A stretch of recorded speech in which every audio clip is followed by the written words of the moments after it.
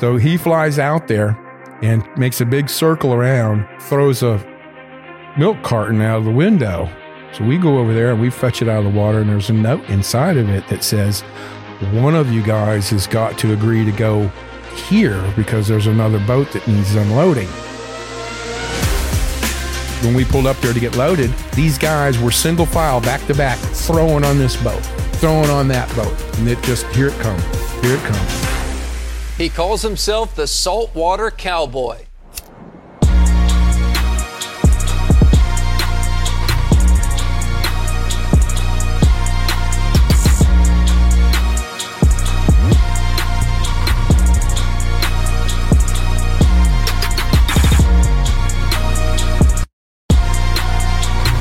So tell us a few stories about, the earlier days in Colombia and stuff like that elsewhere, and then kind of lead that up to some sketchy stories. Okay, sure.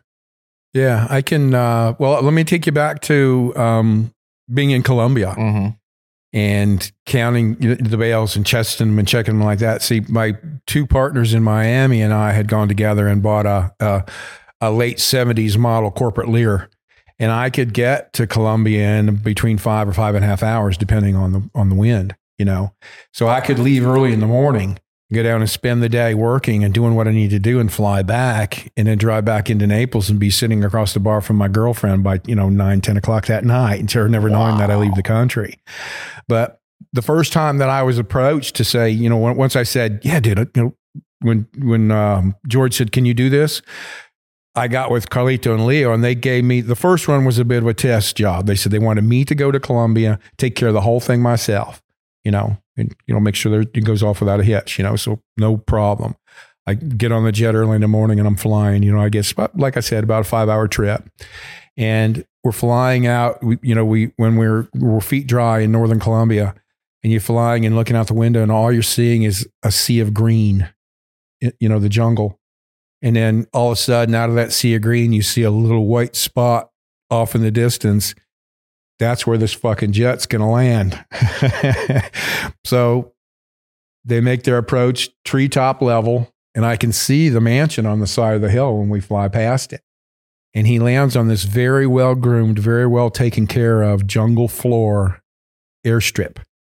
Dirt. Clay is actually what it was. And it surprisingly enough, it could be done. It was done rather well. So we pull in there, me and my buddy Ruben, who I took down to translate for me because I don't know fucking Spanish, or what the fuck. So we get there and we don't actually see him right away, the boss. And that's all you'll ever get out of me is the name is the boss. And they put us in an apartment in the back of the house. Now, this apartment is about 4 times as big as my house at home. And we showered and we, got ready and we're getting ready for dinner. And they had we did the traditional cliche. We threw Scarface VHS tape on and watching that because they had like 4 bowls of Coke all the way around the apartment that we could do for whatever. Wow. And, like a dummy, I go start doing some rails, and now I've got no appetite. I'm doing this, so dinner time, we walk through the middle of the house, which is a garden area, kind of a courtyard. And we walk into this, what's like a ballroom, living room. The boss is sitting here and, I get a cocktail and I sit down, and we're talking. And this is after coming back from, weighing and,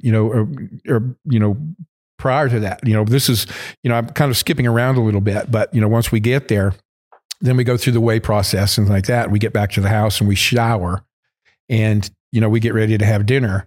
So we go into the ballroom area where everybody's sitting, and there's women all over the house, beautiful women. And a lot of the guys that I saw during the day while we were doing the work and shit like that, so we're having a cocktail and I'm talking to the guy and, being translated with, and this guy comes in, out into the room that I had not seen that day. And he walks up behind the boss and he does one of these into his ear, and I'm looking right at him, and his face just goes ashen like that. And he puts his cocktail down, he gets up and he starts to fast walk across the room. And he's headed toward the kitchen. So I put my cocktail down and I'm fast walk right behind his fucking ass, right? He goes through the kitchen, out the kitchen door and across the veranda down the stairways and into the backyard, which is lit because all the compound lights are facing toward the house. And now he's bolting, and I'm bolting right behind him. He runs about 20 feet into the jungle past these lights to where it's dark. And I ran probably 20 feet past him and then went like this, like a, swimmer off the starting blocks and into the bushes. And I'm laying there and waiting for all hell to break loose. Because, this fucking guy just ran out of his house scared to death. And I'm sitting there, and it seemed like an hour, but I think only a few minutes went by, and I hear this voice out the back door in Spanish, like this. And I hear this guy, laughing. And I'm thinking, what in the holy fucking hell, So I see his silhouette walking out up back toward the house, and I get out of there, and I'm picking the shit off of me. And by the time I get back into the room where everybody was partying and hanging out, he's already in his chair with a drink, sweating profusely like this. And I get in and I sit back down, and his guy asks my guy to translate. He says, "Where in the fuck did you think you were going?" He's asking me. And I said, well, be honest with you, when the big dog gets up and runs out of the fucking house, my ass is running out with him. And he started laughing, right? And everybody thought it was a big joke. And I was kind of pissed about it, But what it had turned out was, the reason why he laughed was because prior to us getting there, he had his wife and his children go stay with his in-laws while we were there, and he was doing business. He never had the family around while there was somebody staying with them at the house. So somebody of his crew down the switchback to get from his house to the lowlands, somebody down there had told him that your wife's on her way up the mountain. And he went, fuck. And the last thing he wanted to be seen with is a bunch of guys in a house full of whores and coke everywhere, So he left and left his buddy Rico to take the blame for whatever the fuck was going on in the house, because they would all vouch for him, he right? Wouldn't be there. He wasn't even here. Yeah. He doesn't know, that kind of thing. Entertaining. But as it turns out, he goes back. He says it wasn't even his fucking wife coming home. It was just somebody coming up the fucking mountain, man. He ran out, and I'm thinking to myself, this guy's a billionaire. He's the head of his own little cartel here. And he turns into a big giant pussy when his fucking wife thinks she's going to come home. Wild. Oh, yeah. So that was my first trip out of there. The next morning we got back on the jet and flew off home, another 5 hours home. And then I had sent a boat back to, to get what I had marked out that day. So and then it turned back into, like business as usual. But when I say as usual, there was a lot of times when, things got a little bit sketchy, to a point where we're like, it's dangerous, kind of scary, sketchy. And I didn't get that way ever, but maybe once or twice. And this was one of them. And what had wound up happening was we were expecting a load on this freighter to be 60,000 pounds. So we dedicated 3 boats, our boat and 2 other boats, to go out, wait around like we typically do, to go through that scenario I imparted to you and get loaded from this boat. Well, that afternoon, we're sitting out there offshore and everybody's fucking around. They got the boats tied together. We're swimming and diving and fucking getting stoned. And out of nowhere comes this single engine Cessna airplane flying about, he must have been only 20 feet off the water, coming from our stern. And you can't hear an airplane flying that close to the water. It's fucking Barry Seal flying in there. Didn't hear the fucking, don't check this out. We didn't even hear the fucking thing until he pulled it up and just missed our low-ran antenna. That's how close he got to us. He was fucking with us. And it turned out to be Daryl Daniels, guy I was telling you about, one of the brothers. This was his job. And he has this airplane because part of their seizures, I told you, was airplanes, cars, boats, trucks. Well, he had this Cessna in this airplane and could fly it, but didn't have a license to do so. He only had the money to pay a guy to show him how to fly the fucking thing, right? So he's got this airplane. So he flies out there and makes a big circle around, throws a milk carton out of the window. So we go over there and we fetch it out of the water, and there's a note inside of it that says, one of you guys has got to agree to go here because there's another boat that needs unloading. So we need to get you, I think you other 2 can handle that, So they flipped the coin, the other 2, because we were going originally with, where we needed to go. So one boat takes off. So that night progresses. We get the call sign, Felipe Zorro. He says it twice. And the guy comes back, Felipe, Zorro, come on. So we go up there and we get, up to this boat. And this fucking thing was like, Jesus, it was a freighter. I mean, it was fucking huge. And we couldn't even throw lines up on it. That's how high up it was. So Captain Billy, who generally might be on the deck kind of helping out a little bit and shit like that, had to stay at the wheel. And so did the other captain to keep our boat up against theirs. Because we didn't have to this time get up to help the crew. There had to been, 60 dudes on this boat. I mean, this thing was a freighter. It was huge. So what was taking place was when we pulled up there to get loaded, there was a hatch on the deck on one side of the back of the giant wheelhouse and another hatch on the other side. These guys were single file, back to back, down through one door, coming out the other door with a bale on their shoulder, back to back, throwing on this boat, throwing on that boat. And it just, here it come. And then by this time, these things are packed. And they're coming from 16 feet up is how high the weather deck is from our deck. Bang, crack. And we're starting to hear, after a while, the fiberglass like this. But us trying to stay out of the way and not get creamed by one of these fucking things, and the inability to move them as fast as these fuckers were throwing them, they started stacking up, which bouncing off of one another saved the deck and the boat from getting cracked all the fuck. So we managed to get it under control, and we're loading this fucking thing. And we got to figure that, we're getting at about 450 pieces is about what we should have on our boat. They should have about the same on the other boat, and we should have the load. So we're, Billy's doing kind of a rough count while he's kind of, keeping the boat there. And we get to about what we think we should have, and we yell up. I yelled up to this captain on the deck, and I said, "How many more?" And in his fucked up English, because we're getting captains from all over the fucking place, and he yells down, 50 more. And we're thinking, okay, 50 more. So we're counting, 1, 2, 3, 4, 5, 6, 7, and like that, 80, 70, 90. And we're like, fuck. And we all yell up in unison on our boat, how many more? And the guy looks over and he goes, 50 more. Yeah. And I'm thinking by this time, this is the only number this fucking guy knows, I think, because this is fucking stupid. So, on a boat, particularly on a fishing boat or a crab boat or vessel of that type, they have what's called scuppers. Are you familiar with what scuppers are? Scuppers are designed for when water comes on the deck, it can flow to the stern and go out those holes and back into the water. So when you're pulling traps and you're getting the deck wet, all that shit's going out those scupper holes. Well, they were loaded us to the point where the scuppers were starting to go underwater. If the scuppers start to go underwater, the boat's going to take on water. It's going to get into the bilge and into the hole, and the boat's going to fucking sink.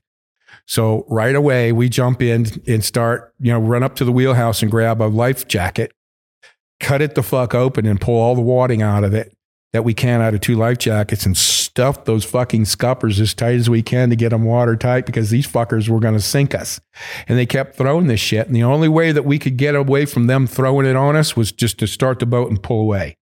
Because it just kept coming, man. I mean, it was fucking ridiculous. And so we pull away, and they're still throwing like there was a boat there, like there was 2 boats there. And we're watching these fucking guys all the way off, like onto the horizon, and they were still throwing that shit off the boat. And that type of scenario is very far and few between, but it does happen. Guys will load a boat and expect you to take whatever is on there. Well, the goddamn boat only holds so fucking much. And even if we had the 3rd boat, they would have probably sunk him too, because there was, if there was 60,000 pounds, there was 100,000 pounds on that boat if there was 60. Because they were throwing them motherfuckers for a good 40 minutes till they went out of sight, because we're not moving very fast. We're chugging along. So now we've got this giant ass fucking load on our boat, and we're about, an hour and a half into getting into shore, and there's the chase boat right next to us. The guy, he's following us, and we're, and it was always our job to, to test the shit, to check it out, to make sure when we got on the hill, yeah, dude, you guys, you got to get some of this shit, because we're the first ones to get our hands on it. So here's this boat chugging along through the water, and all of a sudden all hell breaks loose and the boat starts rattling like a motherfucker, like it's coming apart. What had happened was that it was pushing such a load that one of the flutes on the prop on the boat broke off. Now there's only 2 instead of 3. And that prop is, 600-800 pounds. So it's a big old hunk of brass underneath there.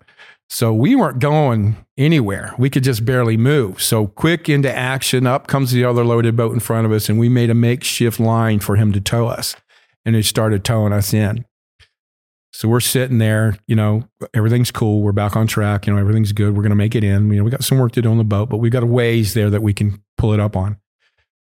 So I'm sitting up there and I'm thinking, oh, good, let's try the shit while we're at it. Well, come to find out, nobody has a lighter. Nobody has papers. Nobody has a pipe. Nobody has any way to smoke any fucking weed whatsoever. And what pot hauler doesn't have any fucking way to smoke weed, right? So, ingenuity kicks in once again, and you use whatever resources you got. So we got this mountain of shit right in the back, and it's up underneath the shade that we work on, on the back of the boat, it's stacked up in there. So we wound up kind of pulling some apart and restacking and making a hole down to one of the deck hatches that was, we had aluminum deck hatches. This one was a hatch that allowed a visual on the mechanism for the rudder and the steering like that. So all we did was clear everything off of that fucker. And we took one of the fish boxes that we use, to put our stone crabs in and pulled that little wire off from around it. Well, Billy had a 12-volt battery up in the wheelhouse. And so we grabbed the 12-volt battery, that piece of wire, and a 5-gallon bucket. We go to that little spot on the back on that aluminum hatch, and we put about 2 big handfuls of weed on that aluminum hatch. Put both ends of that wire on that 12-volt battery, and it made a little red spot, and we put it down there like that. And there's my buddy Mark down there like a Boy Scout, getting that fucking shit going, and it starts smoking. And we put the 5-gallon bucket over it like this, fill it up with smoke, and took turns putting it on each other's head. In the middle of bringing in a load. In the middle of fucking hauling pot, the boat broke down and all this kind of shit. Wow. What else you got to do? You got 4 fucking hours or so to fucking kill, but. That was a rough one there, man. That was kind of funny. And then from there, it starts to get, obviously it starts to close out the life of, the life of a smuggler seems to always, it sucks to say, but there's always the tough part then that comes about. Yeah. And it's, and I don't give a fuck who you are. It's inevitable, If you play the game long enough, eventually the laws of averages catch up with you. I guess there's no better way to explain it than that. And when they did, unfortunately, that was, like I said earlier, when the laws had changed and things, of that nature. But, everything that came, that came of that, and the reason why I'm able to still sit here and talk with you today was, a bit of stroke of luck, if you will, because like I said earlier, that very particular sequence of events that I'm part of had to take place in order for me to be standing here talking to you right now. So when I got put, and questioned about, cooperation with regards to how are you, those 2 Treasury agents that I talked about earlier, they wanted cooperation wasn't going to happen. I said, you just kill me.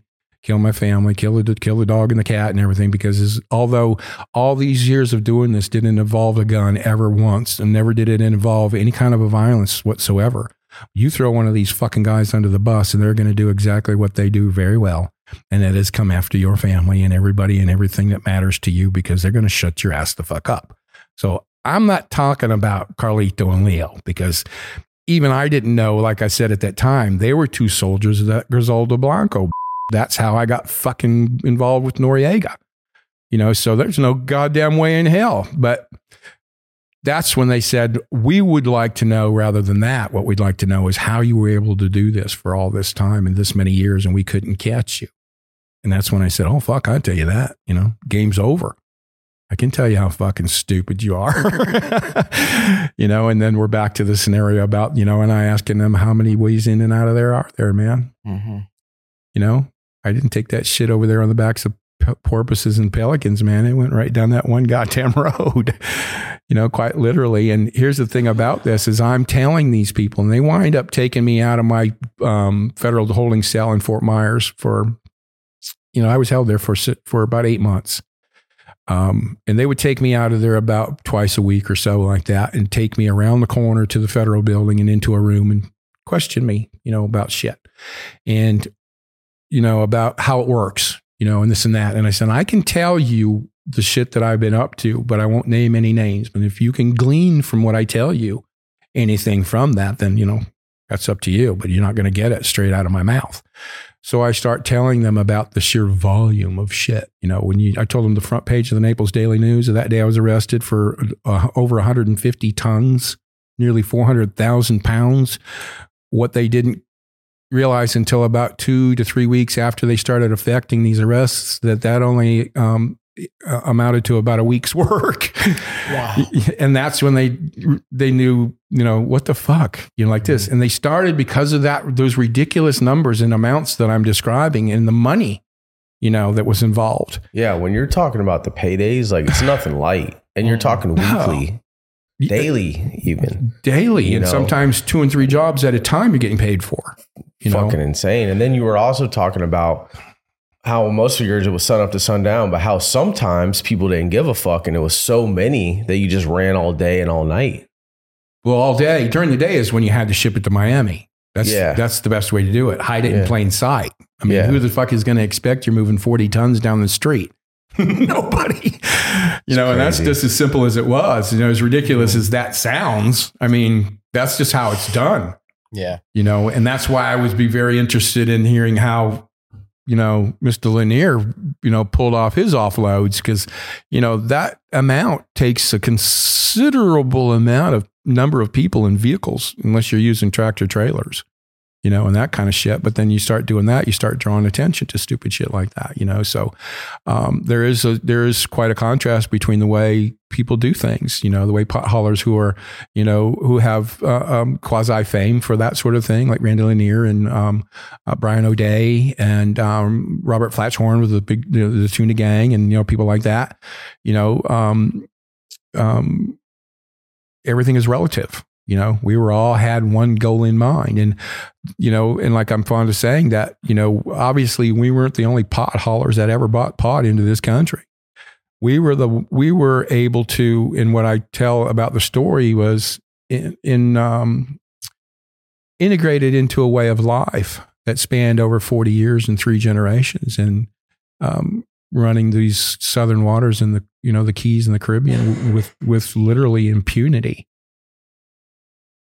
And a lot of times in retrospect, when I look back on that kind of shit, my ass goes, you could cut a cigar end off with my ass, and I think about some of the shit I got myself into. But I was, once they come into my house and took me away, what was that night like? 2 a.m, I think, somewhere like that. I had a buddy of mine staying over. So it's a normal night leading into normal night, not just, one of those. And I had a buddy staying at the house with me because the house he was renting now was being sold. So I said, come on, hang out in one of my rooms. I don't give a fuck. So it's 2:30 in the morning, thereabouts, one morning, and there's a knock on my front door. And I'm like, what the fuck? So I walk out there in my underwear and scratching my nuts, and I look through the blinds like this, and I see this one sheriff's officer standing on the front porch. This is the one you yelled a minute ago. And I see him out there, and I tell my buddy Donald is staying there with me. I said, tell that fucker I'm not home, I said, I thought that maybe that's the neighbors called because my dogs were barking, And as soon as Donald opened that door, that fucking cop grabbed him and like this and threw his ass out into the front yard. And he said there was like 20 guys out there dressed like ninjas. And before he knew it, he probably had 10 gun barrels against his fucking head and face. And the guys are screaming like this. And he says, and I can hear this shit going on. I'm only down the hall back in my bedroom. And I hear this guy yelling, is Tim McBride in there? And I can hear Donald going, oh yeah, he's in there. And I'm thinking, oh fuck, thanks Donald, you fucker. Yeah. So, and they come, and there's lights. I see the lights in the hallway out the bedroom door, and they're all kind of doing like this. And I put my head around the corner, and he got me blinded like this. And I said, get that fucking light out of my eye. And all I can hear was, get on the ground, get on your knees, put your hands behind your head. And I went down and like this. Next thing you know, I got like 5 guys tackling my ass. I'm in my fucking underwear. You know, who the fuck do they think I am? Pablo Escobar or some shit, you know, and I could feel the guns against me like this. And then they cuffed me and they brought me out into the living room, sat me on the couch, and they cleared the house to make sure nobody was there because the warrant that they came with was for my arrest and not seizure or confiscation or anything else in the house. It was just for that. So they do their thing, and I don't know how many fucking guys there are, man. I mean, it was like there was an army. I don't know who they were expecting. You know, it was how ridiculous this is, you know, from my point of view, you know, and once you understand the nonviolent, fucked up, playful, you know, attempt that we made at all of this to be treated in that way, you know, I mean, I guess you have to expect that, right? So I'm sitting on the couch and they do their thing and they pick me up and pull me up and they're going to walk me out the fucking door. And I said, hey, I bought some fucking clothes. And I said, you know, take me back to where you tackled me. Let me get some fucking clothes. And the guy said, just sit the fuck down. I'll go get your clothes. Where are they? And I said, well, you know, that room, you know, that I came out of where you fucking tackled me. I said, there's a closet closest to the wall. I got, you know, shelves in there. Just grab some jeans and a shirt and, you know, and shit. And we're good. He wasn't back there 5 seconds. And I'm hearing, holy shit. Like this. And I yelled, wrong closet. He had opened the first closet. And in that closet, I had 6 4x5 deep vaulted safes stacked on top of one another. $6.7 million all together in these safes. And he said, threw my clothes at me like that. And he goes, well, you got no safes back there. And I said, show me the piece of paper that says I've got to open them up and show you, and I'll be happy to. Well, they didn't have that. I knew that, you know, or they would have, you know, done this thing a whole different way. All they had was a warrant for my arrest. So when they took me out of there, they put a seal on the front door and I took off. And I was at they took me and paraded me around that morning like I was at the U.S. Customs field office that, you know, that they had installed just for this operation. I went from there to the DEA's office. I went from there to the CIA. I went from there to the FBI. I went from there to the Secret Service. I went from there to ATF. Everybody who was anybody in law enforcement. I went to Sheriff's Trident Task Force out of Naples. JK might be familiar with them fucking guys. They'll blow your front door off your fucking house, right? But yeah, and here's, you know, they paraded me around because everybody wanted a fingerprint and a picture and then, you know, and shit like this. Well, when I get to the customs office, they put me in a room, locked me down to the bench like this. And then they bring in one of my Cuban partners that I'd worked with for years, Carlos, that lived in Golden Gate, the city right near me, and chained him to the bench right next to me. And the room wasn't as big as a closet, and they shut the door. And I know exactly what their intention was for us to, you know, start talking to one another like this. So we just sat there like we didn't know one another, because I know they wanted us to start talking. So from there, I wound up, you know, they're taking me up to the federal building up in Fort Myers, where I was to be arraigned. All of us, you know, 38 of us that day, to be arraigned in front of a federal magistrate, you know, for, you know, whether or not we can get a bond or, you know, get out or something. But there were so many of us. It didn't matter, you know, your culpability in the crime. You know, I was considered managerial. A lot of the other guys were just considered helpers, you know, things like that of that nature. But they bonded us all the same. I didn't pay cash for any bond. I was given a surety bond because there was just too many of us and too much paperwork. They didn't want to fuck with it. And I didn't get out of there till 11:30 at night when that guy, Jerry over there, came and picked me up. He was the only one that was willing to come to Fort Myers and bring my ass home that night, you know, and that's how far we go back, you know, but, it was a comedy of errors, you know, along the whole fucking way, you know, in, like I said, a very particular sequence of events taking place. And what had happened was when I finally got sentenced, and the judge, Kovakovich, I'll never forget this fucking woman, at our arraignment in the very beginning, she's reading off our, you know, what we're being arrested for and what we're being indicted for. And she started telling me, you know, all these years and all this money and all this shit, you know, and the guy standing next to me, Teddy, there was 6 of us standing there, my crew guys and me all being arraigned at the same time. And Teddy goes, well, why don't you make it 30 million? Just like that.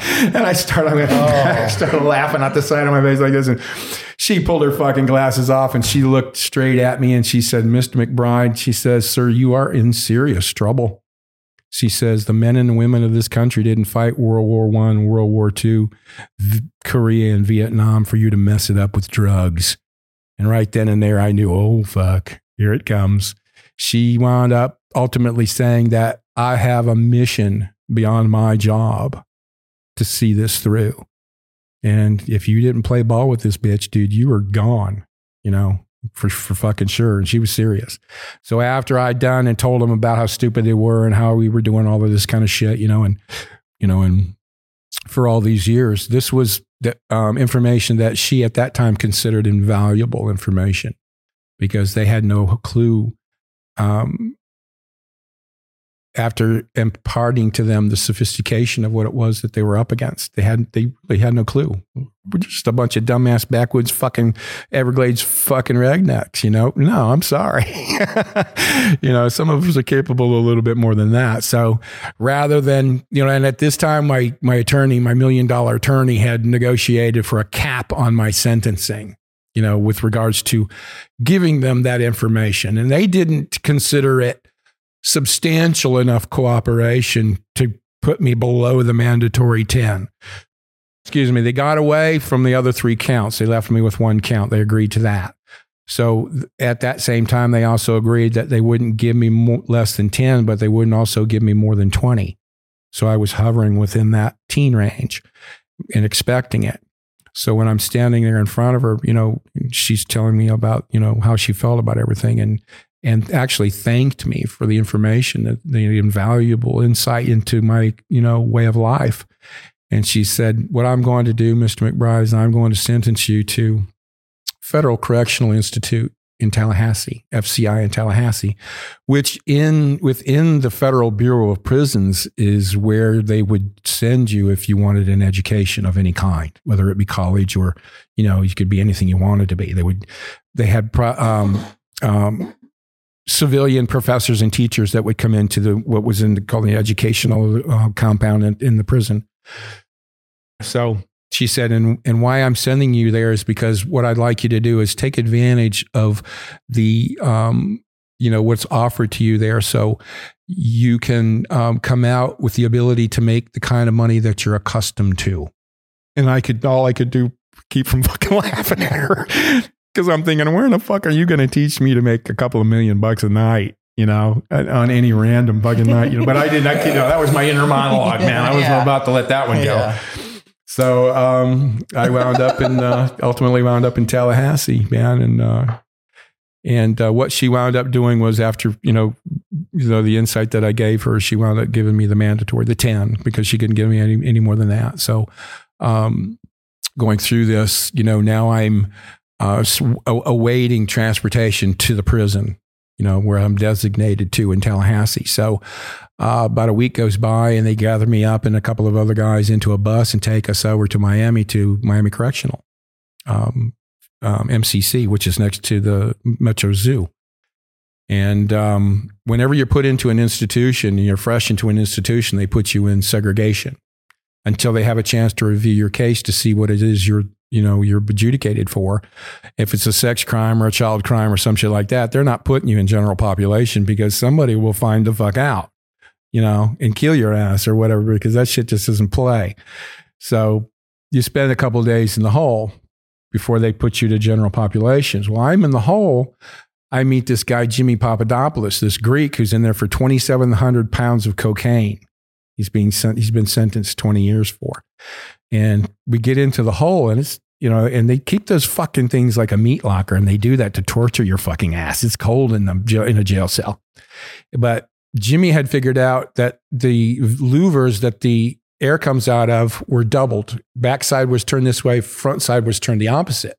And there was a space in between where you could fold a newspaper just right and slide it in there, and you could regulate the temperature of the room like this, right? And I'm thinking, man, that's pretty fucking cool, man. Because you learn a lot of jailhouse shit. You learn how to make coffee, you learn how to make all kinds of shit. How not to freeze your ass off. Yeah.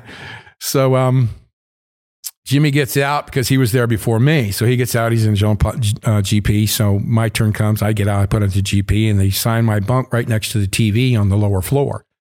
And that fucking TV's on all day and until about 11 o'clock at night. So I go up to the dorm hack that has the bed book with your picture in it and your bed assignment.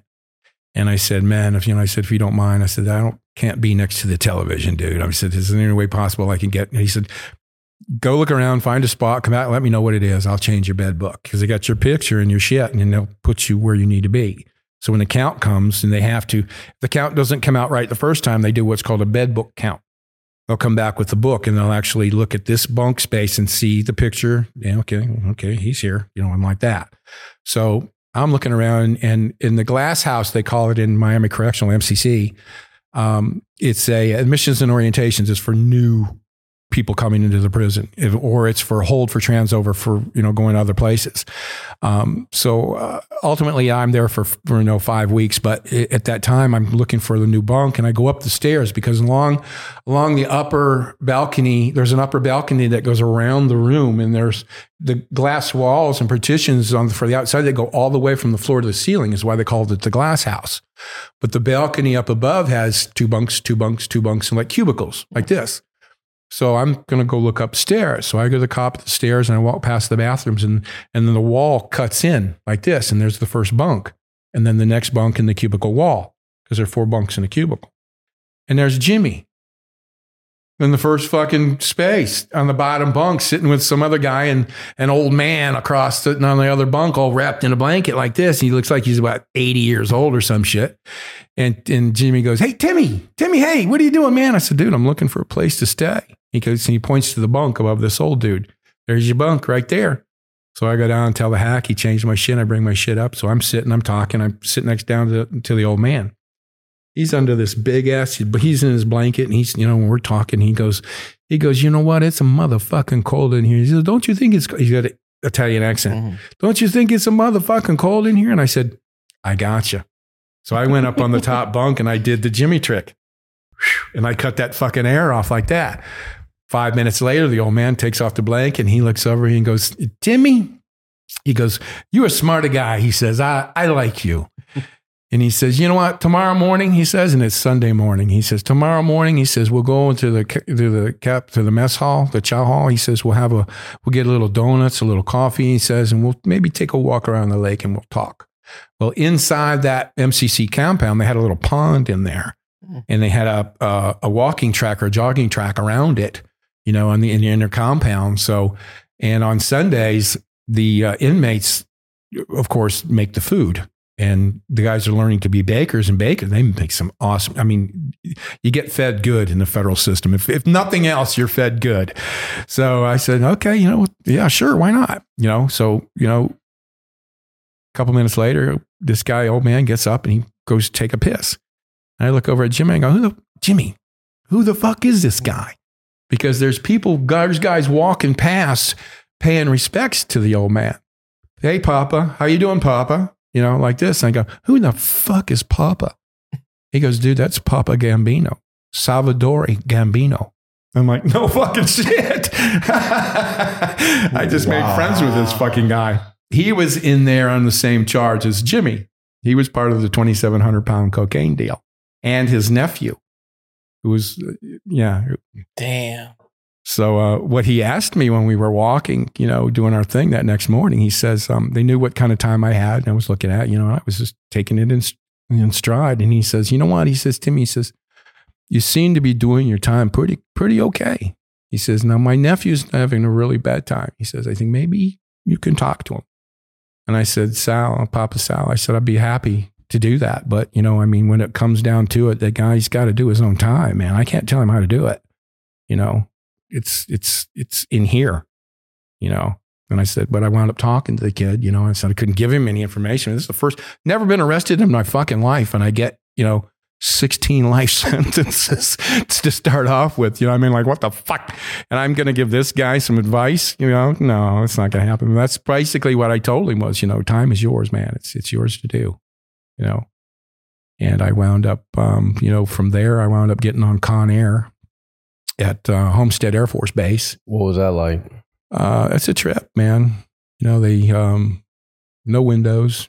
They throw you up in there in a plastic chair, and of course you're chained, your belly chained, you're shackled on your feet. An interesting bit of trivia is the federal marshals that transport inmates from wherever to wherever. That's their job. The distance between your right leg and left leg as the shackle is the same distance you need to step on that first step to get on Con Air. That's an interesting little bit of trivia. That's how they judge the distance, because if it were any shorter, you couldn't get on that jet. You couldn't step on it. So they had to make it big enough for them to do that, because that's what they have to do, transport. And they're handing different, they're trading off, their handcuffs and shit. So they're all using different ones. So they all have to be the same. But when they put me on this fucking thing, I was given what's called a black box. When they handcuff you like this, the black box goes around the mechanism in the chain in the front. So there's no way I can get to the fucking handcuffs at all. I was considered an escape risk. And one other guy that was there to try to break another guy out in a failed escape attempt had a black box too. We were the only two on the plane. And it's always been a myth about them chaining you to the floor. They don't chain you to the floor. I mean, what happens if it goes down? Well, dude, you're chained to the fucking floor. Your shackles have you put your shackle in and then they push a button and it goes. If that plane goes down, your ass is going with it, because but at that time you're nothing but a number. 09498018. That's me. I'll remember that till the day I die. But I went from there and, wound up in Tallahassee, where, the first job they gave me, of course, when you go to prison, everybody works. You have to have some kind of a fucking job. And for 3 cents a fucking hour, my first job was construction, fixing and building and this kind of shit. Well, I don't want to do this. I don't want to build this fucking place. So I meet a guy, I've got a buddy out in the weight yard and the rec yard, and we become friends, and, I tell him where I'm doing and what I'm at and shit like that. And he just happens to be one of the clerks down in the education building in the law library. Now, every federal prison and every state institution by law has to give inmates the availability to and access to legal material. Well, they have clerks that learn how to help you guide your way and help you with your sentence and, how to figure out, whatever, pleas or, whatever the case may be. And he said, let me take you down and introduce you to Dennis. Dennis Lehman was his name.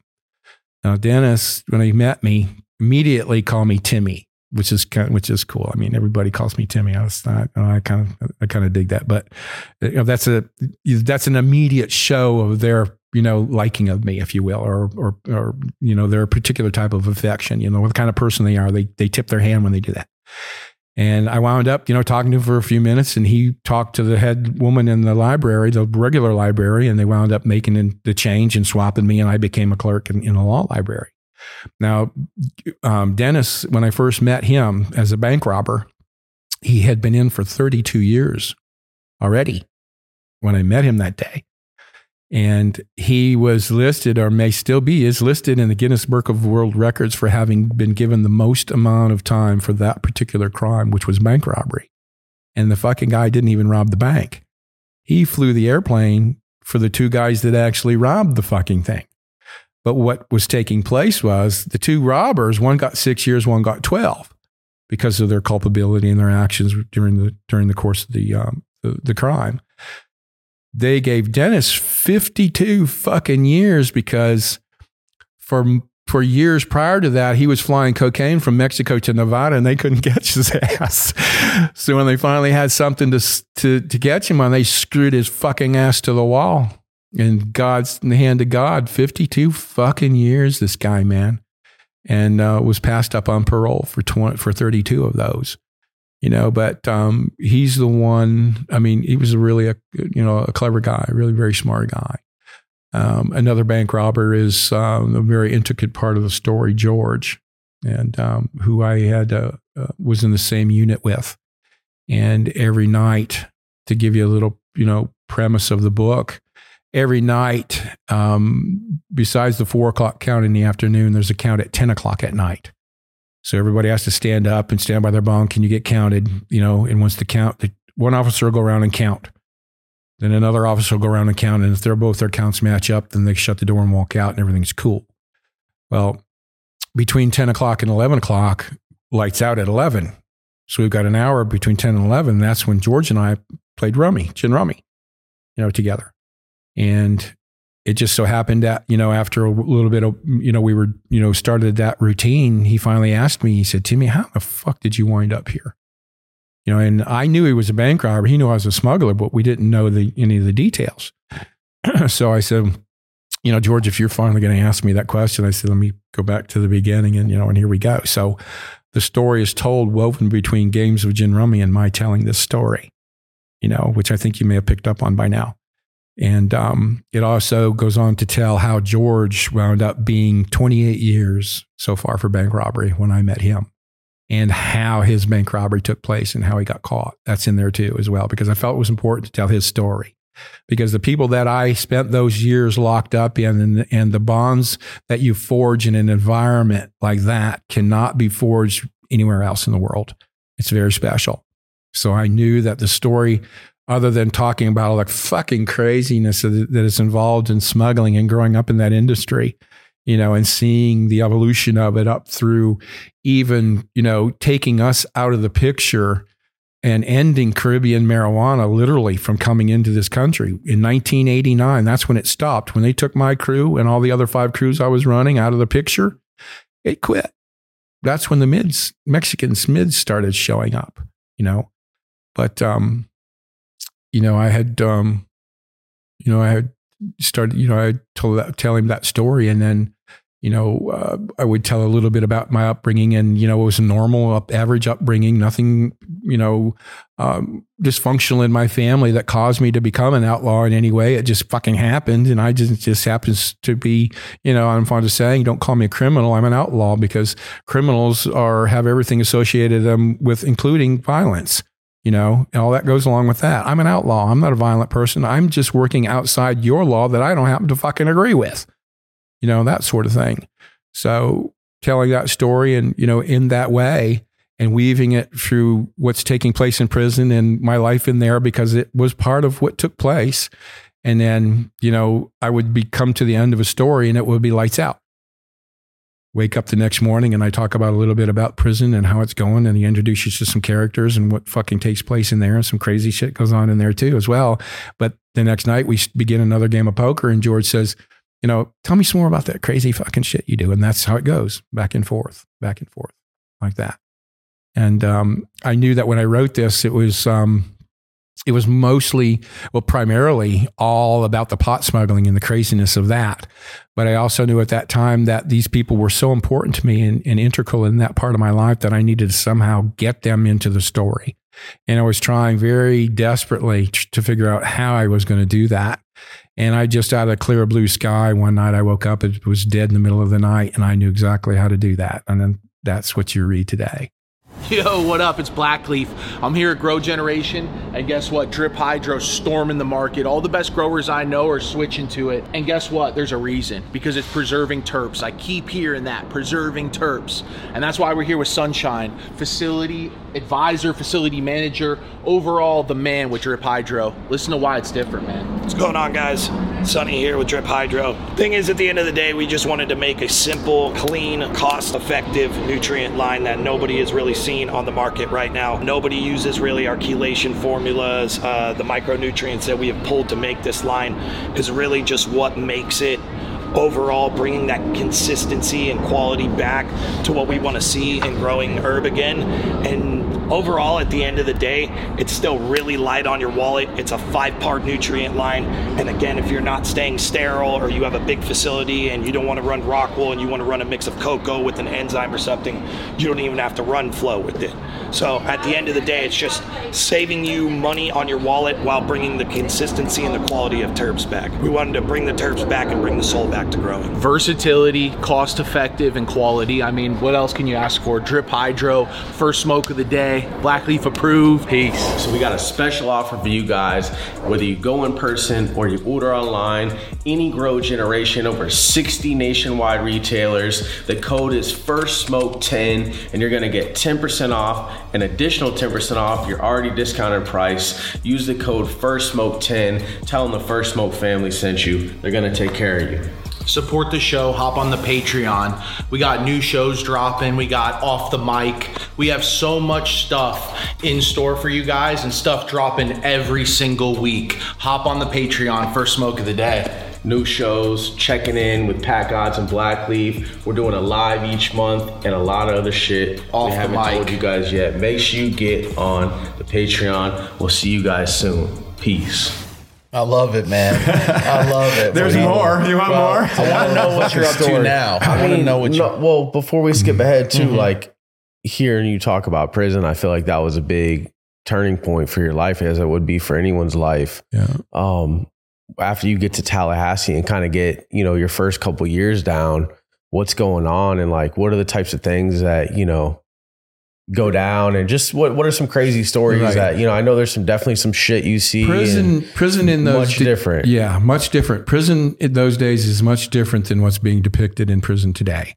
It wasn't it was to a degree racially segregated in that way, but the gang influence didn't exist. It wasn't there. It just wasn't that way.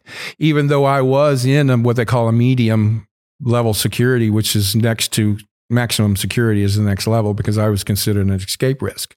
Why do you think that is? Just because you were like in and out of the country so much? I was everywhere. I could go anywhere, and they would have. I could. They wouldn't have found me. Just put it that way, man. Been on boats. Yeah, because it makes sense. Yeah, I get it. So they weren't willing to risk that. Yeah. So the prison I was sent in Tallahassee was, like I said, was a level 4 or 5, and that's an interior fence with a snitch wire and razor wire that's about 10 feet tall. There's a killing field of about 15, 20 feet between that and another higher perimeter fence that also has razor wire on top of it, and a gun tower with 2 guards and 2 rifles in it every 50 yards, completely around, and 2 pickup trucks that circle that compound 24/7, 365 days a year. But I did, while I was there, witness 2 escapes. Really? They actually happened. Yeah. 3, actually. Yeah. Because you wouldn't think anyone would try it. Yeah. Well, you know what? It was pretty, these, convicts can be very clever. I mean, you got nothing to do but sit around and think about shit, and when you hear that on television or during a movie or whatever, it's absolutely true. In one instance, in particular, there was this Colombian guy that was in there, and he spoke very little, if any, English whatsoever. And he was given 23 years. Well, he worked in a section of the prison called Unicor. What Unicor is they build the desks and the chairs and everything used in offices throughout the Bureau of Prisons. That's where they manufacture. And he worked in there because he had been there already for like 6 years. Well, he fashioned himself a handmade pair of wire cutters and managed to smuggle them out of Unicor. Well, what he wound up doing with them, and when I first got to the prison, they were building a new sally port. You know what a sally port is? A sally port is an entrance by which a busload of prisoners would pull in, the gate would shut behind them, gate in front of them would open, and the bus would go through. So there's never an open space between the inside and the outside of the prison. That's what a sally port is. Just as I was getting there, they were building the new sally port, the one that they had prior and was using prior, because this is an old prison. This motherfucker looks like Shawshank. There was no air conditioning, and this is Florida. I mean, it was fucked up. But what they had for Sallyport was only that 20-foot distance between the perimeter and the inner perimeter fence. They had gates on them, and there was no rolls of razor wire. They dismissed the killing field like that, so that was their entrance. So when they abandoned that and opened the new entrance in the back, they didn't put the razor wire in the killing field. So this fucking guy goes out early one morning, you get let out for chow at like 6 a.m, and you can either eat chow or you can go to the rec yard, on the weekends. It don't matter. Well, this fucking guy, he goes out there with his little schnippers and he winds up going down the hill to the next compound, to the education building compound fence that doesn't have any kind of a, warning signal to it, cuts through that and gets to the perimeter fence where there's no razor wire in the killing field. But there's a snitch wire. And what a snitch wire is a really thin piece of wire that runs the entire perimeter fence all the way around. And if somebody should happen to touch the fence at that particular point, a light would go off in the control room and tell them exactly where somebody touched the fence at. So he made these and fashioned these cutters in such a way where he could snip right through that fucking wire, not even budge it. So he wound up cutting through that, cutting through the other thing and like that. But while he was doing that, the upper compound is where the track is in the soccer field, and there are 6 handball courts that we also use for racquetball courts. Well, they're only 25 feet from the perimeter fence on that side. And all you have to do is, take one of those balls and smack it against the fence, and the cops will come running, And that's what he asked him to do. He said, at such and such a time, he said, whack that fence a couple of times. That'll keep him over there. Mm-hmm. And he went right out that fucking thing. But they caught him a week later because, dude, he's from Colombia. He doesn't speak English, and he didn't know where the fuck he was. It's like, where you going, man? No way. Yeah, they fucking had him. You got to go back to Colombia at that point. Yeah, freezing his ass off in somebody's back fucking yard. Yeah, you got to have money and resources to get anywhere once you're out. Like my buddy, what was his name? Wayne. Mm-hmm. I think he's in the book. He was the warden's trustee, and he had gotten, I think, 17 years on a pot thing, but there were special circumstances involved which got him that much time. And it just, as it happened, he's from Marathon in the Keys. And he was the one, according to him, he was telling us that he was the one that actually funded Jimmy Buffett's band to get started, in the business. He gave Buffett the money to buy all the instruments and everything he needed and funded his first several gigs. So he was telling the warden this, and he's like, my friend's Jimmy Buffett, and if you would agree, he would be very much interested and would like to, if you would allow him to come to Tallahassee here and play for the guys. And for it took a little bit of doing, but the warden finally agreed. And Jimmy Buffett pulled in to the upper compound with a tractor trailer truck and a flatbed trailer and his band on the trailer, and played for 2 hours to a literal captive audience. It was just the coolest thing. Wow. Shit. Yeah. I've got pictures. Pot funded his career, and he's giving back. That's amazing. And that was one of the coolest fucking things, for him to do something like that. But then it wasn't, I guess it was just before, that was like in October-ish, whatever like that. We're coming into the holiday season. And just before Christmas time, between Thanksgiving and Christmas, Wayne, Jimmy's buddy and the warden's trustee, he's got run of the fucking front office. He goes out and has his lunch out front, or he goes out there and smoke a cigarette under the tree or some shit. He can come and go in and out that front door. Nobody pays attention. He's what they call a 1 out, your custody level.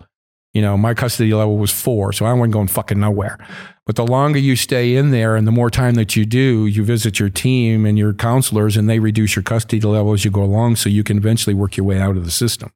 Well, he was at that time a 1 out, meaning he could go outside the fence, like the guys that go out and mow and take care of the shit. Well, one day, just out of the blue, he calls a taxi from the phone on the warden's desk, and the guy comes out front. He jumps in it and drives off. Holy shit! Gone. Did he get away or what? Yeah, he's fucking gone, man. I got out, but I don't know if you ever got him again, because I was out before that. But yeah, he just walked out the front door, got a car, and took off. Like an Uber to the prison. Yeah, and my buddy. Oh, that reminds me too. 4 escapes. My buddy Richie. Wow. This is a good one. Richie was a kid that I met in Sarasota because I did a little time. They pushed me up to Sarasota to the lockup up there in the county jail, and then back down to Fort Myers because they were doing some work in the unit. And I met this guy in Tallahassee, or in Sarasota, And he had always told me he had gotten 9 years. He got caught with a sailboat with 600 pounds of shit from Belize, you know. And he says, and we're talking one day just kind of casually. He says, he said, wherever they send me, he said, if they ever lower my custody to 1 out, I'm gone, man. I'm going home. Fuck this shit. So, time goes on. I go back to Fort Myers. We lose contact with one another. And lo and behold, I get to Tallahassee. And who's there? Richie. He was designated the same fucking spot. So we're doing time together, and in prison, you can buy, if you have enough money for commissary, you get an Ironman watch. You can buy sunglasses, you can buy sweatshirts and, tennis shoes and shit like that, stuff that if your family gives you money, because making 3 cents an hour like I was, or 6 cents after our first year, that goes into your commissary and that's all the money you got to buy with, so people can put money in your account and shit like that. So he had a, Ironman watch, he had sunglasses and tennis shoes, all kind of shit. So about a year and a half, we're into this thing. And we're all out in the compound after dinner and it's getting dark, we're all out in the outer compound just kicking around and bullshit and stuff like that. And I look over at Richie and he's giving away his watch and he's giving away his sunglasses and he hands a pair of shoes to this old man, to give him his tennis shoes. And I walk, I say, Richie, what in the fuck, man? He says, dude, I just got designated 1 out. I go outside to mow the yard tomorrow. I'm not coming back. So he had already, because he knew this custody level change was coming. He had already made an arrangement with his wife because from one side of the compound where the units are, if you look through the windows out the back, you can see through the woods in the fall when there's no foliage. You can see cars down on a highway down there through the woods every now and then want to go by or this way or this way. So he knew there was a fucking road down there. So that first day, they let him out to go mow the yard. And they don't count. Those inmates are out there until you come back in at 3:30 for 4 o'clock count. So he had from 7 o'clock in the morning till 3:30 to go. As soon as they let his ass out that back door, he went straight for the woods, down through the woods, got in his car with his wife, and they drove all the way around through Texas and down through Mexico to Belize. And he was home free because there is no extradition treaty in the country of Belize. So he knew he had it made. 4 months later, I get a postcard with nothing written on it, but wish you were here. Wow. With a Belizean stamp on it. That's awesome. My boy Richie, man, that was cool. I mean, you can't make this shit up. Shout out to Richie. I hope you see this, man. Yeah, that was pretty cool. That's crazy. And the craziness goes on from there, man. When I finally wound up doing my time, I was working in the law library like I was. I had an advantage of a correspondence course that Rolando, my workout partner, the guy that got me the job, and we took a correspondence course through the University of Honolulu and got law degrees as paralegal. Because if we're working as a law clerk, we should understand this shit, we figured. So let's fucking dive in. Well, I got 10 fucking years, what the fuck? Why not? So along with that, I got a degree in literary arts as well.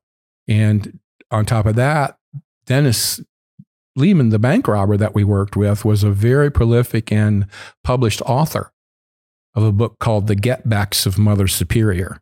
And it was just I think it was Doubleday that signed him on and took the book, but it was a really cool and awesomely hilarious book about when you go to prison, a lot of guys get nicknamed according to their crime. It's just inadvertently, it happens like that sometimes. Well, this guy in the book robs a bank dressed like a fucking nun. So when he gets caught and sent to prison, his nickname is Mother Superior. So the get back of Mother Superior was when they finally put him up in an administration building up front and he got in front of a computer, he figured out how to open all the doors and all this shit. He let open the doors and let the prison open and let the prisoners out. But besides that, he had taught a fictional writing class. And I had just, I was there all the time. So I took his fictional writing class. And what I got from him that I didn't know that I would be, leaning on later on in my life, and, I had no intention whatsoever of ever writing a book. But it turns out that what I got from him was learning how to give you those olfactory and tactile sensations and the feel of the sun in your face, and all of that fills in the void of, that takes all the, images of what you have pre-received in your mind and gives you the actual image. He taught me that, plus my literary arts degree, kind of helped me piece this thing together, in that way. But, it was a book that was written because, I felt that it was important because, first of all, I hear the story about Brian O'Day and his 60,000 whatever pounds or whatever of Asian weed, the Zion Coptics and their 1 million pounds, which most of it we moved, the Black Tuna Gang and their 500,000 pounds that they touted out of Miami, which Flat-Ass admitted that there were other guys out there moving. He moved a fraction of what other guys moved. He was looting to us. And George Young and his pot hauling and his shit. And I take all these guys and their characters and their claim to fame and I put them all in one fucking pile and I went, dude, that's not even a year's work. What the fuck? You want to hear a story? Back the fuck up. Here it comes, So I got together, this plan to put this story together. And I felt that it was important. And I may have mentioned this earlier on one of the off, camera things, is that it was important for me to pay respect and give respect to the people that I'm about to write about. And which meant that if I could actually say Mark's name, and I'll say it live because he doesn't give a fuck now. My partner, Mark, in the book, his name is Clark. And because he was implicated and indicted, I could, by all rights, say his name because I'm not implicating him in something that he was not, involved in. But there were other names that I had to change a little bit, because I couldn't, they weren't, that close to the scenario. But out of respect, I would change their names as well, because if I couldn't get permission from you, to do it, out of respect for you, I would change your name. But if you read the book, you'd know who you were, And one name that I mentioned in particular, and we had a really awesome time, but I can finish this train of thought first, is when I decided to put this together, and feeling important about getting, letting the older generations know that what was coming, because they're very conscious and very minded about, the past and the history. None of them they want to forget about it. They don't want to be fucked with. They don't want to talk about it. They just want to leave it alone, let it go. But when they found out that I was doing this and I was doing it in a quite a professional manner, they stepped forward, the older generations, and we had a discussion and agreed that somebody going to tell this story, it should be somebody that was there, somebody that can tell it truthfully and exactly how it took place without any embellishment whatsoever. And second of all, we collectively weren't willing to allow 30 years or so to go by and all of us be dead, and some half-ass historian or some butt-fuck journalist gets all these different articles and patch quilts together a story that they think took place. We weren't going to allow that to happen. So this is a culmination of all that and all those years. And I have told a lot that doesn't even exist in the book, because having written this, I was contracted for an 80,000 word document through St. Martin's Press. This is 86,000 because I wrote over 200,000. That's because I can sit here for 6 hours and talk to you. Imagine how long the book would fucking be, if I had told it all, in detail, So I'm happy to, not give the entire story away, but have enough, in my pocket to let you know that, this is something that, people in America should pay attention to. They should be made aware that, when they took us out of the picture, quite literally, I had a meeting with the supervisor for Homeland Security in South Florida about 5 years ago or so. He and I turned out have the same family physician, and they were talking one day and he mentioned my name, and this Homeland Security guy knew me. I know this guy. He called me a legend. I started laughing. I'm thinking, and so he asked Scott Jaffe, my doctor, asked me, would you mind contact information, shit like that. Being who he was, he knew I wouldn't mind. The guy calls me out of the blue one day and invites me to his office to have a conversation. He says, if you wouldn't mind coming to my office, Homeland Security. I said, fuck, I don't care. I'll show up. I pulled in the parking lot and got out, and a Marine came out there with an M16 and met me and escorted me into the building, and I spent 4 hours getting information that I had no fucking idea about. And I was giving him information that he had no fucking idea about. But the biggest thing that I came away with was the fact that he said, when Operation Peacemaker came to a close, which was my operation, and all my guys and all the 5 crews in Southwest Florida, over 260 people went down. And that ended. That stopped it. Because the judge looked at me right flat in the fucking eye and said, Mr. McBride, if I ever hear of you or see you in a federal courtroom anywhere in these United States for this type of behavior, I will warehouse you for the rest of your life. And she was dead ass serious. And I said, no, ma'am, you won't see me again. So, it was just a crazy, wild ass fucking romp through the war on drugs. And, I particularly think it's important for people to understand that what the supervisor told me was that when the operation ended, he said that quite literally ended Caribbean marijuana from coming into the country. That's the significance of what was taking place. He said it was quite a big paradigm shift in the marijuana industry. He said, because what took place was, and I had no idea that this is how it went. Caribbean marijuana, including Colombian marijuana, doesn't come to this country anymore. It goes to North Africa and Europe. Since the day they stopped us, that's where it shifted to. And why? Because the cartels that existed in Mexico at that time, particularly Sinaloa, they've been around for fucking ever. There's nothing new about these guys. They didn't want their weed. They wanted to sell their fucking Mexican brickweed in mids and shit, so they give up the cannabis shit. So they had no choice but to take it, to Africa and Europe. But what they did want was the cocaine, because they couldn't grow the coca plant in Mexico. They could grow the opium poppy and create the black tar heroin and that shit that they have, and they could grow the weed, but they didn't have the ability for the coke. So when they stopped Cocaine Cowboys in Miami, they stopped us. That ended the importation of cocaine coming in significant amounts in Miami. And who took it? Sinaloa. It all started going over there. That was the paradigm shift. That's what turned Mexico into what it is today. And I looked at this fucking supervisor dead in the fucking eye, and I said, how does it feel having taken this industry out of the hands of a group of people that never fired one fucking shot at you? How's that feel? He says, I wish they just legalized the shit. And I hear that out of a lot of these, agents who are now some of my dear friends, oddly enough, And I said, if you could please tell me, while I've got you, captive here, tell me honestly, in percentages, what you think the success rate in seizure of marijuana is along the southern border. Give me a number. It didn't take you. He didn't think about it. He said, maybe 1%. I said, thank you. I said, thank you, because you're not making a fucking dent in it at all. That's out of 100 loads, one they get. And I said, and I went on to tell him, I said, what, back when we were kids and we listened to the news at night, and it was one of those, they would, Reagan years.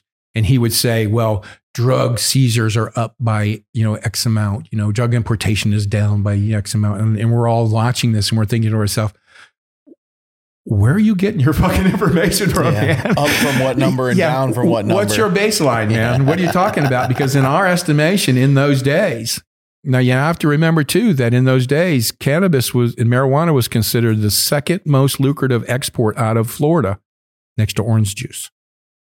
That's how much shit was coming through Florida, and going everywhere else. Everywhere across the United States it was going to, And, he said, just quite literally, that was the end of it, man. He says, that was the paradigm shift. He says, we took you out of the picture, and you guys and all you fuckers, and we still have a problem with it. And I said, well, that's because and he asked me quite literally, he said, how would you solve the problem? How would you end it? And this is 7 years ago or so, before Colorado even started their shit. And I said, legalize it.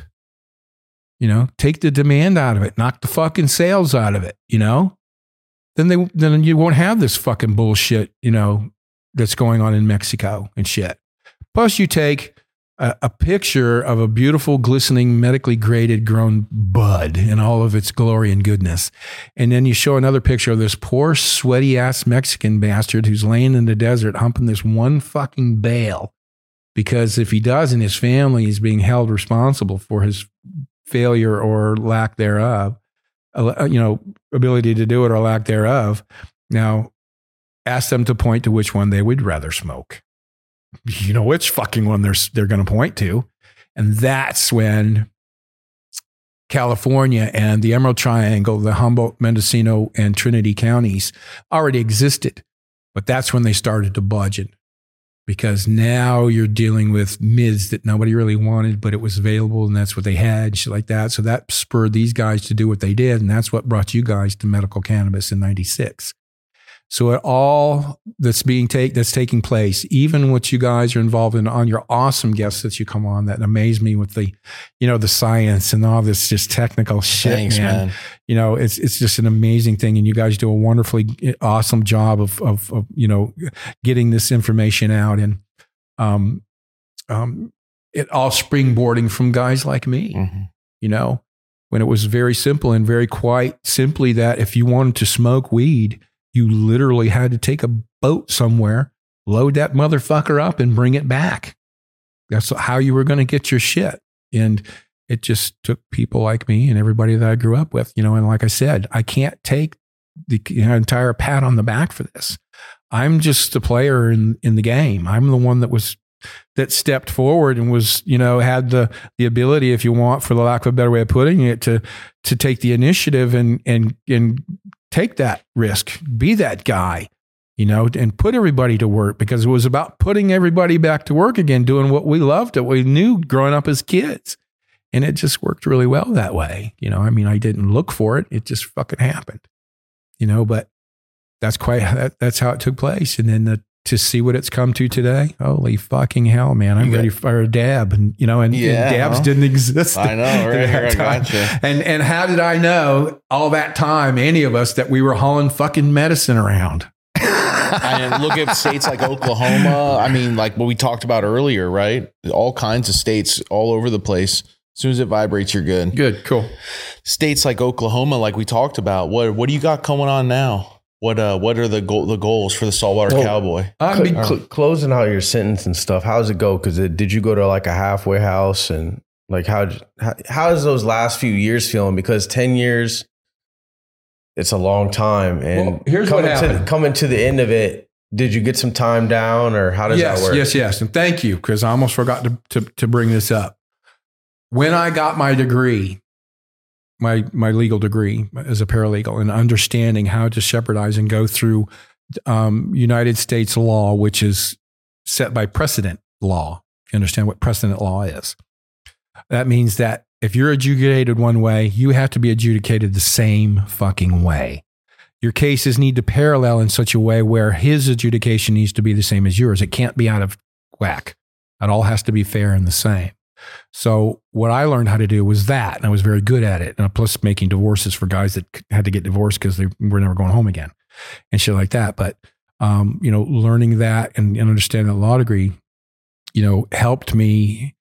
I was sitting there one day in my office in the back, just fucking around, and we all use what's called Black's Legal Dictionary. And it's the dictionary which prosecutors and defense attorneys use to define all the legalese.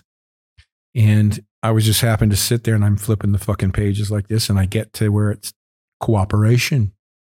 So I read Black's Legal Dictionary's definition of cooperation, and basically what it amounts to is that if you ask me for something and I give it to you, then I have cooperated with you.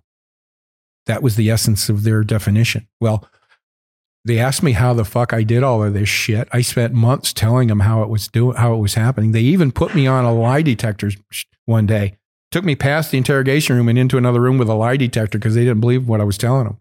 All the amounts and the money and shit like that. And I went out there laughing. They were scratching their fucking head, But I was sitting there and I saw that definition, and I decided to go ahead and write my own brief to the Middle District of Courts in Florida for reduction of sentence based on cooperation, because according to this, I cooperated with your fucking ass. Yeah, because who are they to decide how much you cooperated? It's like they're using a sliding scale, basically like, well, you didn't cooperate enough. It's right. Like, well, I gave you everything I had. They were pissed because they wanted to know who I'm dealing with in Miami and where I'm flying to all over the fucking place all the time. Well, I couldn't do that. I told you that. I couldn't do that. Mm-hmm. But what I could do was tell you how I was doing, how fucking stupid you are, you know? And so I wrote that brief with regards to cooperation. And during my, learning through my law years, you learn how to do what's called shepherdizing. And that is going through, when you see a movie in a lawyer's office, they've got all those fucking books that all look the same, that line the entire wall. Those are the United States annotated codes. Those are all the law. Every case from everything that's been adjudicated in the United States is in those books. And those books are annotated and updated every month. That was part of my job in prison. You add the new case law to those particular books. Well, my job was in preparing my own, plea for reduction of sentence was to go through the shepherdizing process and cite case law that parallels my own, where people have gotten reductions and sentences reevaluated and shit like that for these certain reasons. And I cited 15 separate case law. And that's what United States law is all about, precedent. And the clerk has to read every single one that I cite and then make sure that my comparisons are spot on. So I had sent that in and I had a court date. And this is 3.5 years in. And I didn't want to take the writ and go out of prison and, because it took me 2.5 years to get my bunk next to the wall by the window, because, somebody either leaves, which is rare, or somebody has to fucking die before you can move, So I didn't want to leave because I wanted my bunk. Mm-hmm. So I just called my brother that night before. I said, if you wouldn't mind, just, show up on my behalf and, see what I don't have to be there, just read her decision, on my brief. So, I'm shaking like a fucking leaf all fucking afternoon long, and I'm sitting 3 hours in the line for the phone, and I called my brother up and I said, dude, what happened? And he says, just kind of matter of factly, he says, you weren't fucking that prosecutor at all, were you? I said, no, why? He said, because she was talking pretty good about you, because I was very me to this woman. I'm not pretending to be anything other than who I am. And I'll make her laugh if I feel like I can get her to smirk or some shit, so, and she actually, thanked me for, the time that I spent and what I was doing for them. And the judge appreciated that as well. And I said, well, you know what? Besides all of this fucking around, dude, what happened? What did she do? What do I got? He says, she gave you 4 years. And I said, no, come on, stop, dude. Don't fuck with me. He said, no, seriously. She dropped your 10 to 4. I'm 3.5 in now. I'm 6 months short all of a sudden.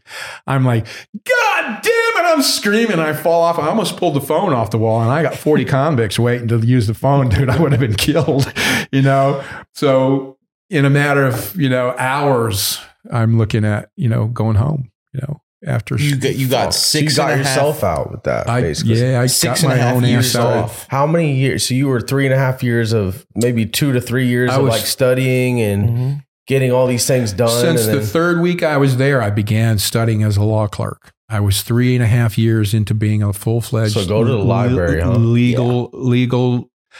Everything that a paralegal does for an attorney is they're capable of doing everything except standing forward and litigating.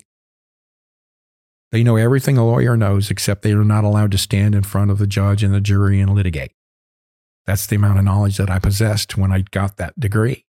That's what helped me understand how to get through the process in order to do what it is I ultimately wanted to do. And that was, all these other fucking guys are home, most of them anyways, and here I sit, because you didn't agree that what I did, was cooperation in any way. Well, here, read your own fucking definition. I would have actually done 93% of that time, because what they do is after the first year under the new law, you only get 57 days a year off your sentence.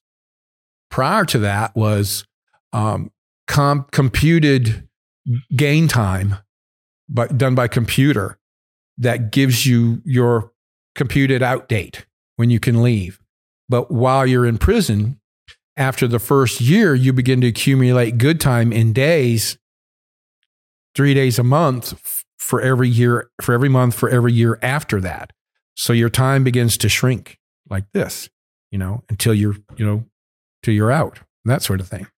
Well, I would have been there for, almost 10 full years if I had not done that. And I had always, was always under the impression that, and I still am, that, the word rehabilitation should not be used in the same sentence as prison, because there's no such fucking thing. Rehabilitation is only something that takes place if you wish to take advantage of it. It's offered to you, but you're not obligated to take it. Rehabilitation is on you. It's not the prison's industry's obligation to rehabilitate you. In my opinion, that word doesn't exist. Because what happens after you spend a certain amount of time in prison is you get what's called institutionalized. And I was only there for 4 fucking years, and it took me 2 years to, kind of get over that. The shock of waking up and wondering, am I out of bounds? Am I somewhere where I shouldn't be? Or for the first year, waking up, not recognizing where I am. It's frightening, because of the control that they have on you. You don't piss unless they say you piss during controlled movement. You're not you. You are, I was 09498 018. That was me. I didn't exist beyond a number to them, and that's why my friend George, when you read the book, had such a hard time with it when he was finally released after 34 fucking years, man.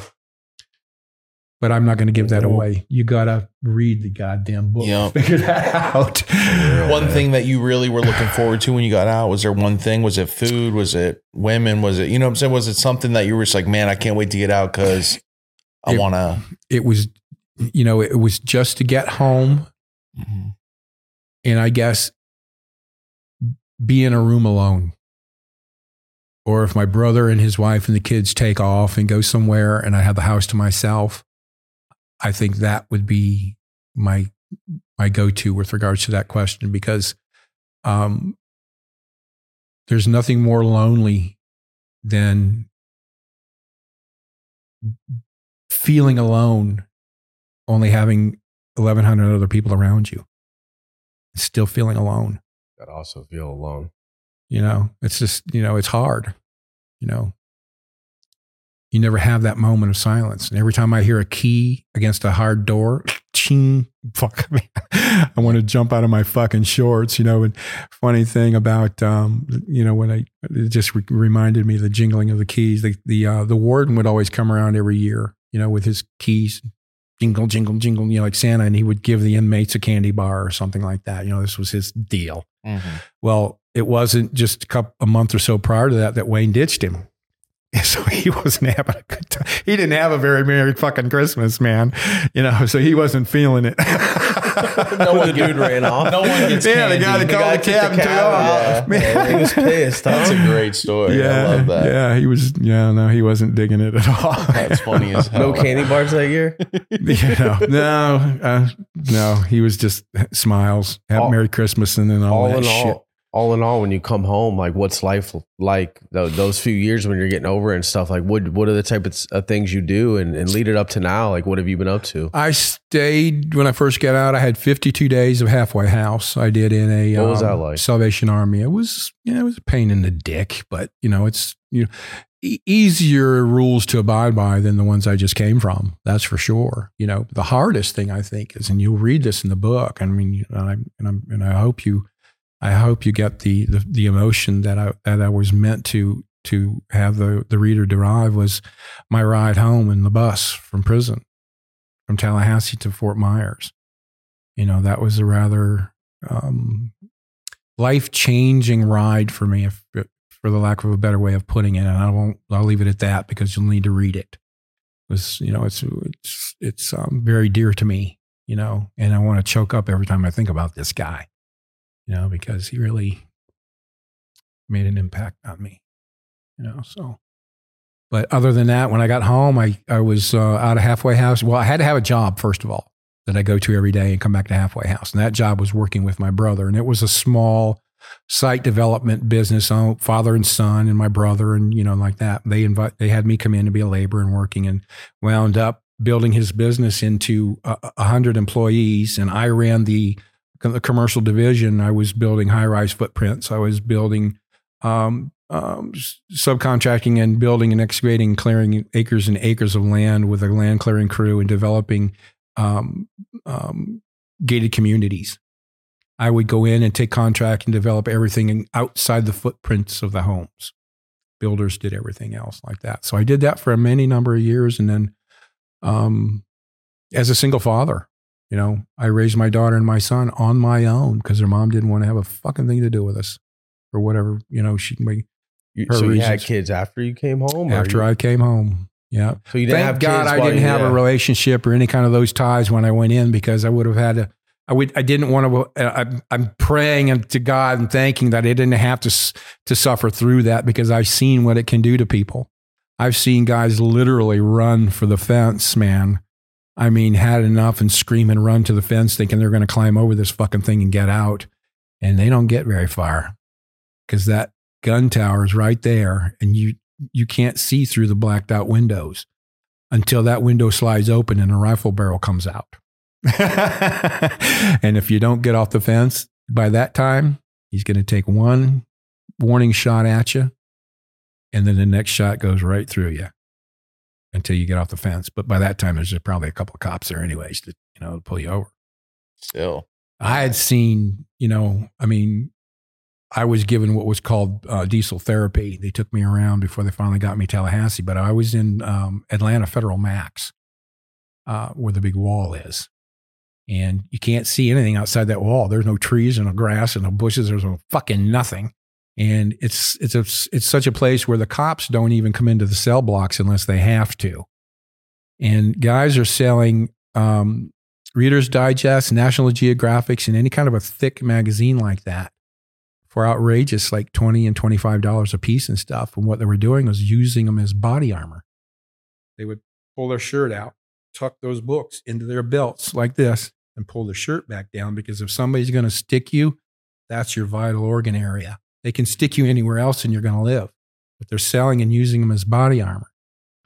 2 weeks after I've been there, we're released and we go into the chow hall, and it's very regimented, very oriented. Nobody speaks and shit like that. Well, this one guy, I don't know, apparently he's doing life, and for some reason, apparently word got out afterwards that he just didn't like the way the fucking guy in front of him talked. So he shanked the fuck out of him, stabbed him right there. And there's always two cops up in one corner over here and one in a cage in the corner over here with a gun, with a rifle. And just above them in the ceiling is a 4x4 area that they can shoot a warning shot into. When they saw that happening down there, they told everybody to hit the goddamn floor, boom, and they shot through the warning shot into the ceiling. And then once they did that, the gun went right down, and it was trained on both of those fuckers, right? Even the guy that got stabbed. And I'm thinking, holy, what did I fucking get myself into, man? You're like, I'll take 4 books. Holy fuck. But there's nothing fun about prison, Hell no. And but I'm just blessed to be able to, have gotten out and have a family, have kids. I got 2 granddaughters now, man. It's just the most amazing thing. But, what I like, I think I like best about, everything that's come here and along the way, and the culmination of what's taking place today is the fact that, I can honestly sit here and give you the honest to God's truth about the beginning and the origins of cannabis in this country, and how it began with a little old man by the name of Loren Toch Brown. Look him up, man. He's an absolute legend in the Everglades. And his story is literally about the beginning and the ending of Caribbean weed in this country, And like I said, and I'm going to say it again, I don't deserve the full pat on the back, because there were hundreds of people with brass motherfucking balls involved in doing this.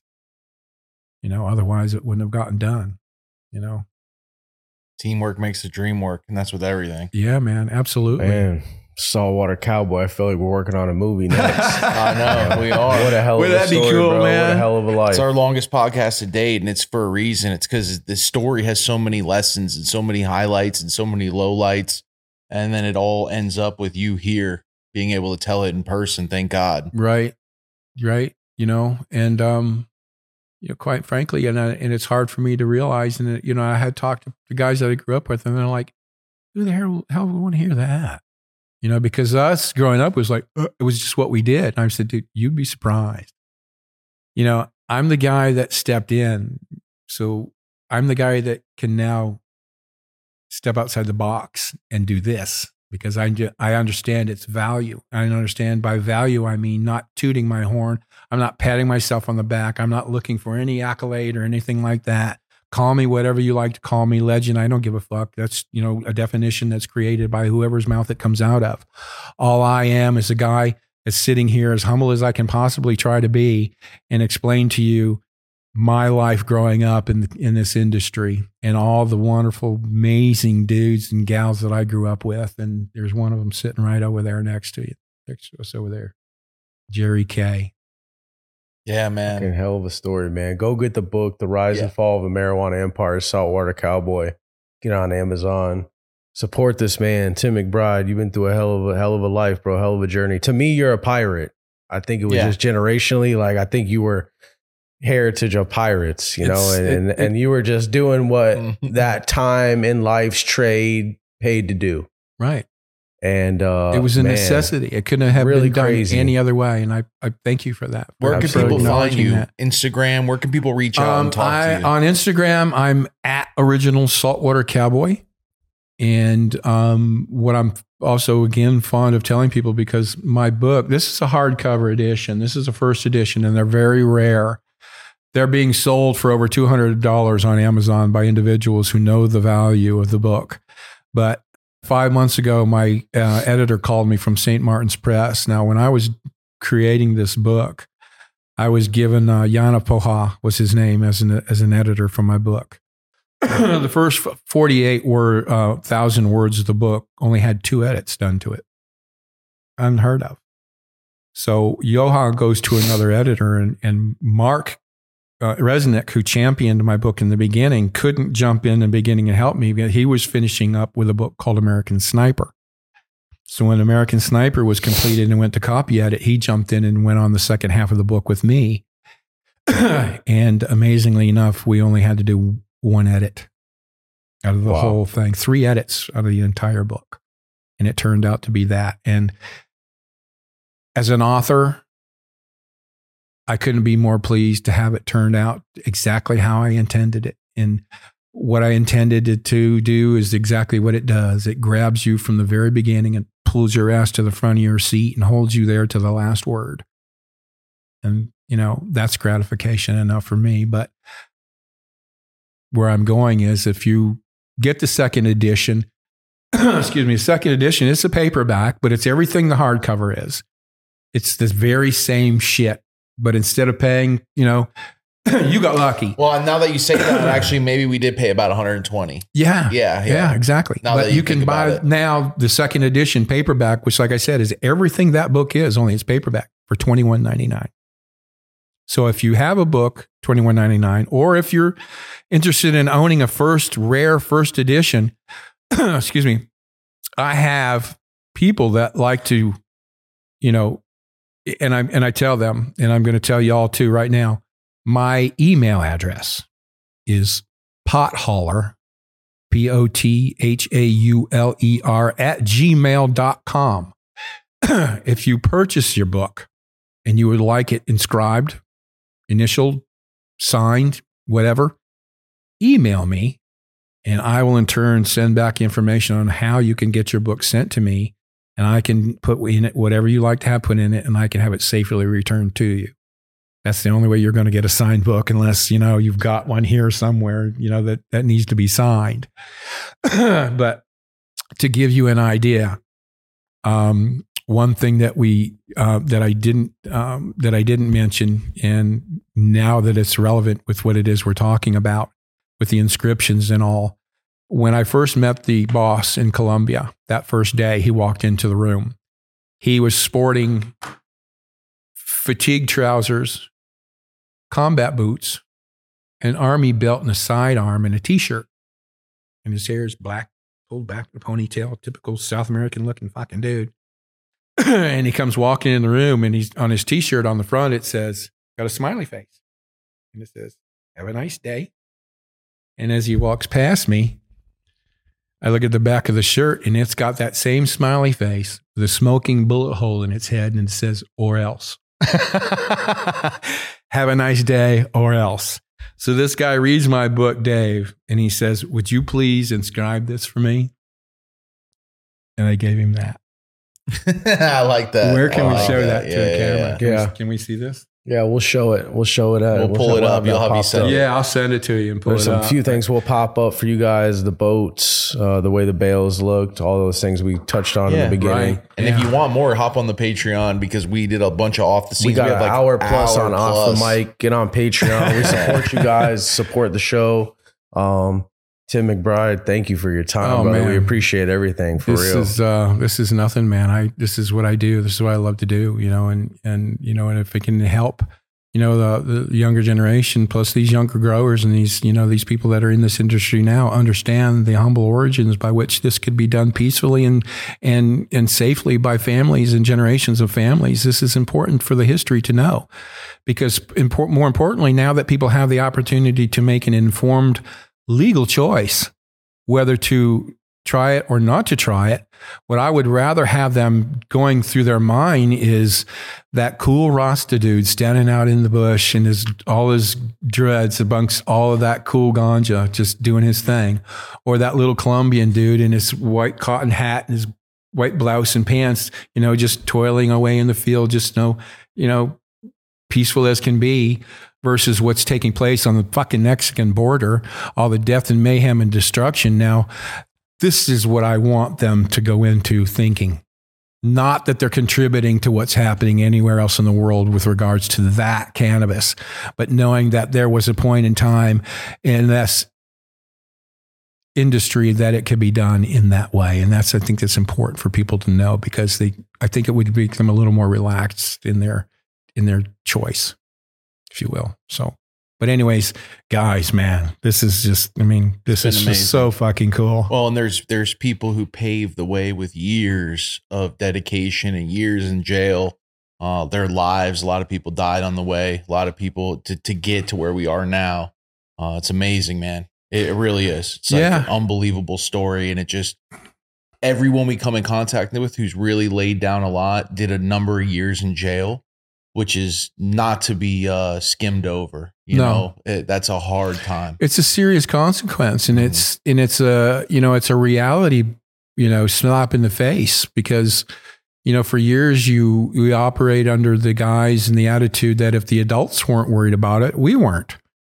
But then when it became us, and now that burden fell upon us, it still didn't feel like a burden. It was just what we knew how to do, and we knew how to do it very well. And that's just something that caused us to not ever give up, but, face the disastrous end that we did because of it. But, I appreciate everybody out there that's in the cannabis industry, pushing it forward. And, all I'm trying to do is introduce you, if people are now finally going to, wake up and join this revolution, I think it's important for them to know a few of the founding fathers, and I don't consider myself one of those. The generations before me, I think, deserve that accolade.